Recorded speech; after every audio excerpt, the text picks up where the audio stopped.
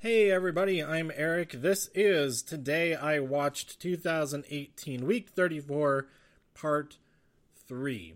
And today I'm talking about this week's episode of NXT. It's 465, I believe. And I saw a couple of films. In the last episode, I talked about Mile 22. I believe I mistakenly called it 22 Miles, because that makes more sense for what's happening than Mile 22. I mean, they're trying to get to Mile 22, but that sounds like they're on a trip and then everything happens there at Mile 22, when most of this movie happens getting to it. So it still does make sense, but doesn't make as much sense as 22 miles would be, because they have to travel 22 miles to get to this, to what they're doing. Anyway, listen to the last episode for my thoughts, some of my thoughts on that film. So I already talked about the actual matches that happened in this episode of NXT, because they were filmed before TakeOver Brooklyn. And they were both awesome matches, and they were also awesome to watch back here in this episode. And then we got some extra stuff to propel us onwards towards next week's episode. We had some more footage from the Aleister Black incident, where the enhanced image showed Nikki Cross, or they believe it's Nikki Cross. Is she the one who did it? Well, I wouldn't put anything past her. She's capable of absolutely anything, including and especially crazy stuff like attacking someone for no reason. But anyway, we had some interviews. There's one with Velveteen Dream, and he answered by saying, well, tune in Wednesday to find out. Well, we are tuning in Wednesday, and this is what we're seeing, is you saying to tune in Wednesday to find out. Does he mean next Wednesday? I guess so. I don't know. We had Ricochet getting interviewed, then the tag team champions give him some crap, and then Pete Dunne tells him off, but he is not friendly towards Ricochet. Nonetheless, we will get Ricochet and Pete Dunne versus Roderick Strong and Kyle O'Reilly next week. So that should be pretty good, I think. But he has his eyes... Pete Dunne has his eyes on the North American Championship, when he already has a championship, so he's looking to double up there, I suppose. We'll see what happens next week. So the two matches, Bianca Belair defeated, is it Deonna Purrazzo? Something like that. I feel bad that I don't remember exactly her name. I may have gotten it right. I don't know. If I do, I still feel bad that I don't know that I got it right. And then we had Zach Gibson challenge Pete Dunne for the championship, and Pete Dunne successfully defended. Bianca Belair, she won that match. Did I say that? Anyway, moving on. I'm excited to see what's coming up. More tapings for the NXT UK show have happened, so I do know some spoilers for that, but so I will not talk about any of that at all, except that I'm excited to actually watch this program and see what it's like, see what the matches are like. I mean, we've seen I still haven't even watched the UK Championship tournament. I should do that at some point. But, yeah, NXT UK coming up, I think next week, not next week of this episode, but the next week of when I'm recording this. I'm recording this on the following Monday. It is August 27th. This episode was from the 22nd, I believe. But on September 5th, after NXT, we'll have an episode, the first episode of Mae Young Classic 2, if I heard them correctly talking about that. So I am super excited for that. Oh yeah, let's talk about these movies, other movies I saw. It's gonna be quick. I don't want to give any spoilers for these. All three of these movies I think everybody should go see at some point, possibly in the theater. These first two, not necessarily in the theater. They're comedies. They're really fun, and they're totally worth seeing. But they're also would be really fun just seeing at home. I saw The Spy Who Dumped Me and The Happy Time Murders, and they're both super. That was a weird both pronunciation. I had a little bit of a there at the end. Both. Anyway, that was my tongue, not something else. They were both a lot of fun.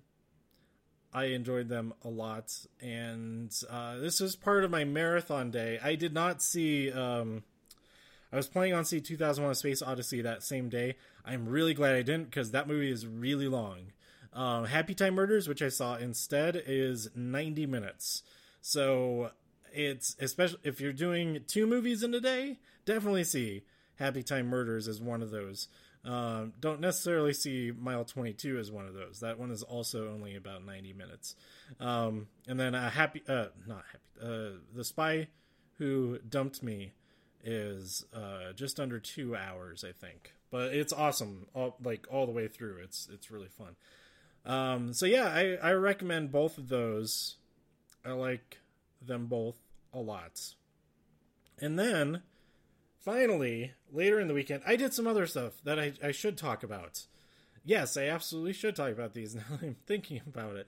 But last night, I saw 2001: A Space Odyssey in the theater in IMAX, and it was amazing. And it was actually the first time that I've seen the entire film, from top to bottom. I've seen parts of it, I've seen parts of it a lot, but I realized that I haven't actually seen the entire film. And it is so awesome to see in an IMAX theater. So if you're listening to this and it's still playing in an IMAX theater near you, I don't think it's going to be in there much longer. It might already be out of theaters in 2-3 days. Because I know AMC is doing the whole Marvel Cinematic Universe, all 20 movies in IMAX over a week. So 4 a day for, I guess it would be 5 days. Over Labor Day weekend. So they can't show 2001 during that. And then after that, I believe the next big release will be in IMAX the following weekend. I think it's weird that they're doing that in the IMAX theaters, that there isn't something coming out on Memorial Day weekend. That's a huge something that would benefit from being in IMAX, I guess. I don't know. Anyway, that would be a lot of fun to go to if I wasn't already doing something that's going to be so much probably more fun than sitting in a theater watching movies that I've already seen.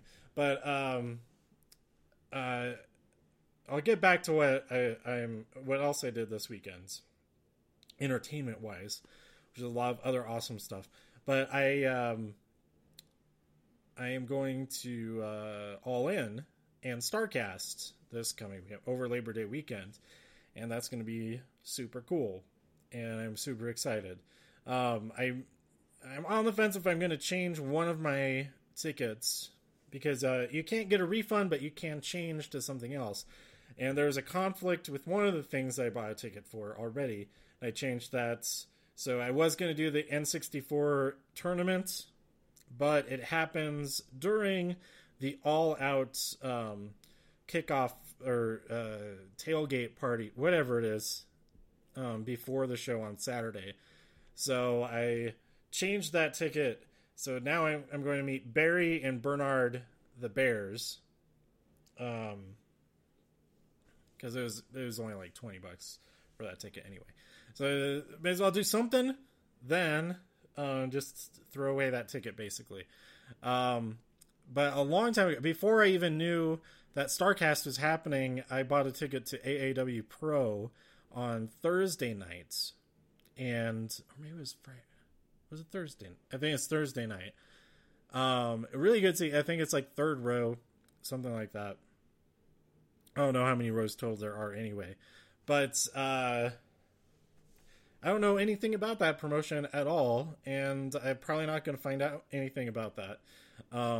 But it's on Thursday night, and there's not really a whole lot on Thursday night that I'm like super excited about. It's like a lot of karaoke, music type stuff. There is the Botchamania panel that I would miss to go to this show, so I am a little bit disappointed that I'll miss that. But I think there's still time that I could pre-order the entire convention, which could be worth it. Maybe not. Maybe not. I have time to decide. Anyway, yeah, I'm pretty excited about that. But I might change one of my tickets because I got a ticket to meet Rey Mysterio. But I also was able to meet him this weekend. I met him yesterday at the Colorado Springs Comic Con. And it was really cool to meet him. I only got to talk to him for like a second because it was during the professional photo time. I totally could have gone and talked to him at his table or whatever, but I'm not good at that sort of thing. But I told him, I'm going to see you next weekend at All In. And he was like, yeah, that's great. And I'm like, yeah, I'm super excited. That kind of thing. But the picture is awesome. The picture came out great. The company that does this, I think it's like Epic Pro Photos or something like Epic Photo Ops, I think. They printed out like right there. They have these high quality photo printers, just a whole aisle of them, and they're super high quality, and they do a great job with that. I also met Amy Dumas and Trish Stratus, and they were both super awesome as well. Trish left shortly after the photo thing, so I wasn't able to talk to her, but I talked to Amy for a few minutes, and she was super awesome, and I got her to sign the photo that we had just taken. So that's another cool thing that you can, I mean, it did cost extra, but having that physical photo, this is the photo of us in that we just took, and that you could sign it. That's pretty cool. Then I did meet another person, but I'm not going to talk about that, even though the surprise that is for, I doubt that person is going to listen to this episode. But just in case, I won't talk any further. I also got a new tattoo of the Batman and the Outsiders logo without any of the text on it. Just it's really like a block with a slight curve to it as the cape. I thought it was pretty cool. Out of all of because you see all the other Batman logos like all the time. You see the Dark Knight logos a lot now, and then the Batman '89 Tim Burton Batman, that logo is probably the most prevalent of all. I want to do something different. I could do the original Batman logo with his little face on it and the sprawly things. I was like, that's too much. But I do like that kind of more blocky look. So I went for the Batman and the Outsiders logo. And it turned out great. The artist is Jake Swist, I think is his name, and he's based in Florida. Got his business card, but he did a very good job. It was pretty quick. I didn't think once we got set up and everything, it was pretty quick, and it was I like how it turned out. So then the other stuff. So that was on Sunday, and then later that night I saw 2001. On Saturday, I saw How Did This Get Made at the Paramount Theater in Denver. 2 shows.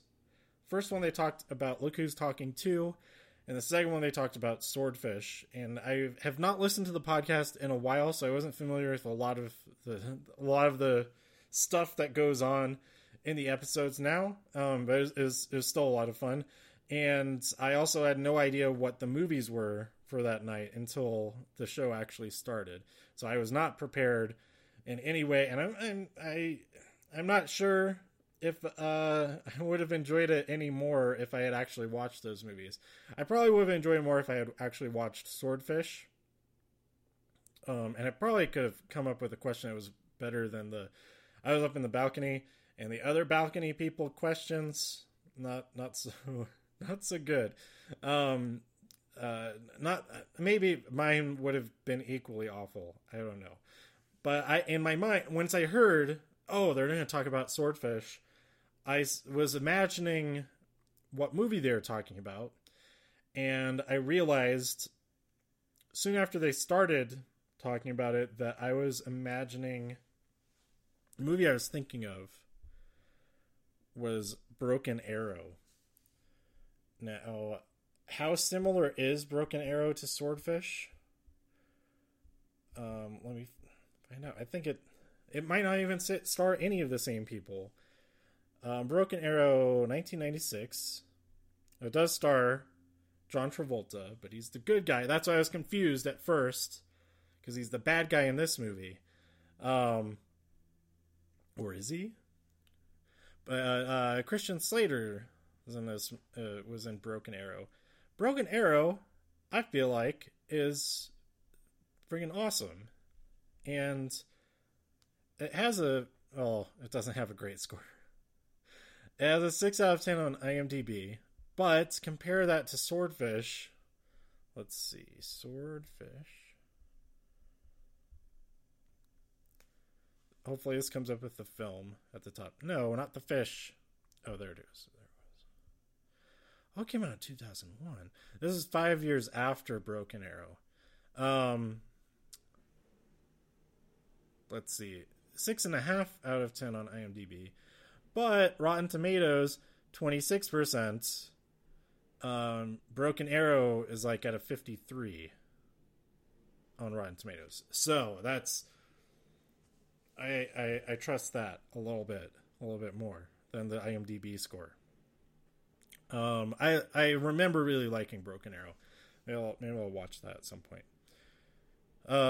So yeah, those shows were super fun. I don't know when they're coming out, but if you want to listen to the Denver episodes, the Look Who's Talking 2 episode and the Swordfish episode are the ones.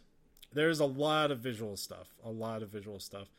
We'll see how much they cut out of that part of it. And then on Friday, going back in time just a step further, I saw Margaret Cho, and she is super funny. I was really glad I got to go to that. So that is everything. Go see Margaret Cho if she's playing somewhere near you. Go see Spy Who Dumped Me and The Happy Time Murders and 2001: A Space Odyssey if it's still playing near you. It is coming out, I believe, on October 30th on 4K Blu-ray. So I pre-ordered it. Actually, I pre-ordered it during the intermission because they had an intermission. I don't know how long it was. It felt like a really long time, but that was nice. It was a little break. I didn't have to use the bathroom or anything, but if I had needed to, and if I was feeling like getting more of a snack, then that was perfect. But instead, I looked it up and thought, right at the top of the article, it says it was shot on 70 millimeter. It's like, oh, that's why they're showing it in IMAX. And then scroll down further. Oh, this is a restoration that was supervised by Christopher Nolan. Oh, that's cool. And that's exactly the restoration that we're seeing, that we're able to see here in the IMAX now. And then I saw it's out on 4K Blu-ray soon. So I headed over to Amazon and clicked that pre-order now button. And I'm looking forward to open up my mailbox on October 30th, and then going back to the apartment and watching it. Where am I going with this? Smacking the table. That's what's happening. Okay, so I recommend all this stuff. I'm looking forward to see what happens on Raw, SmackDown, and 205 Live, and NXT next week.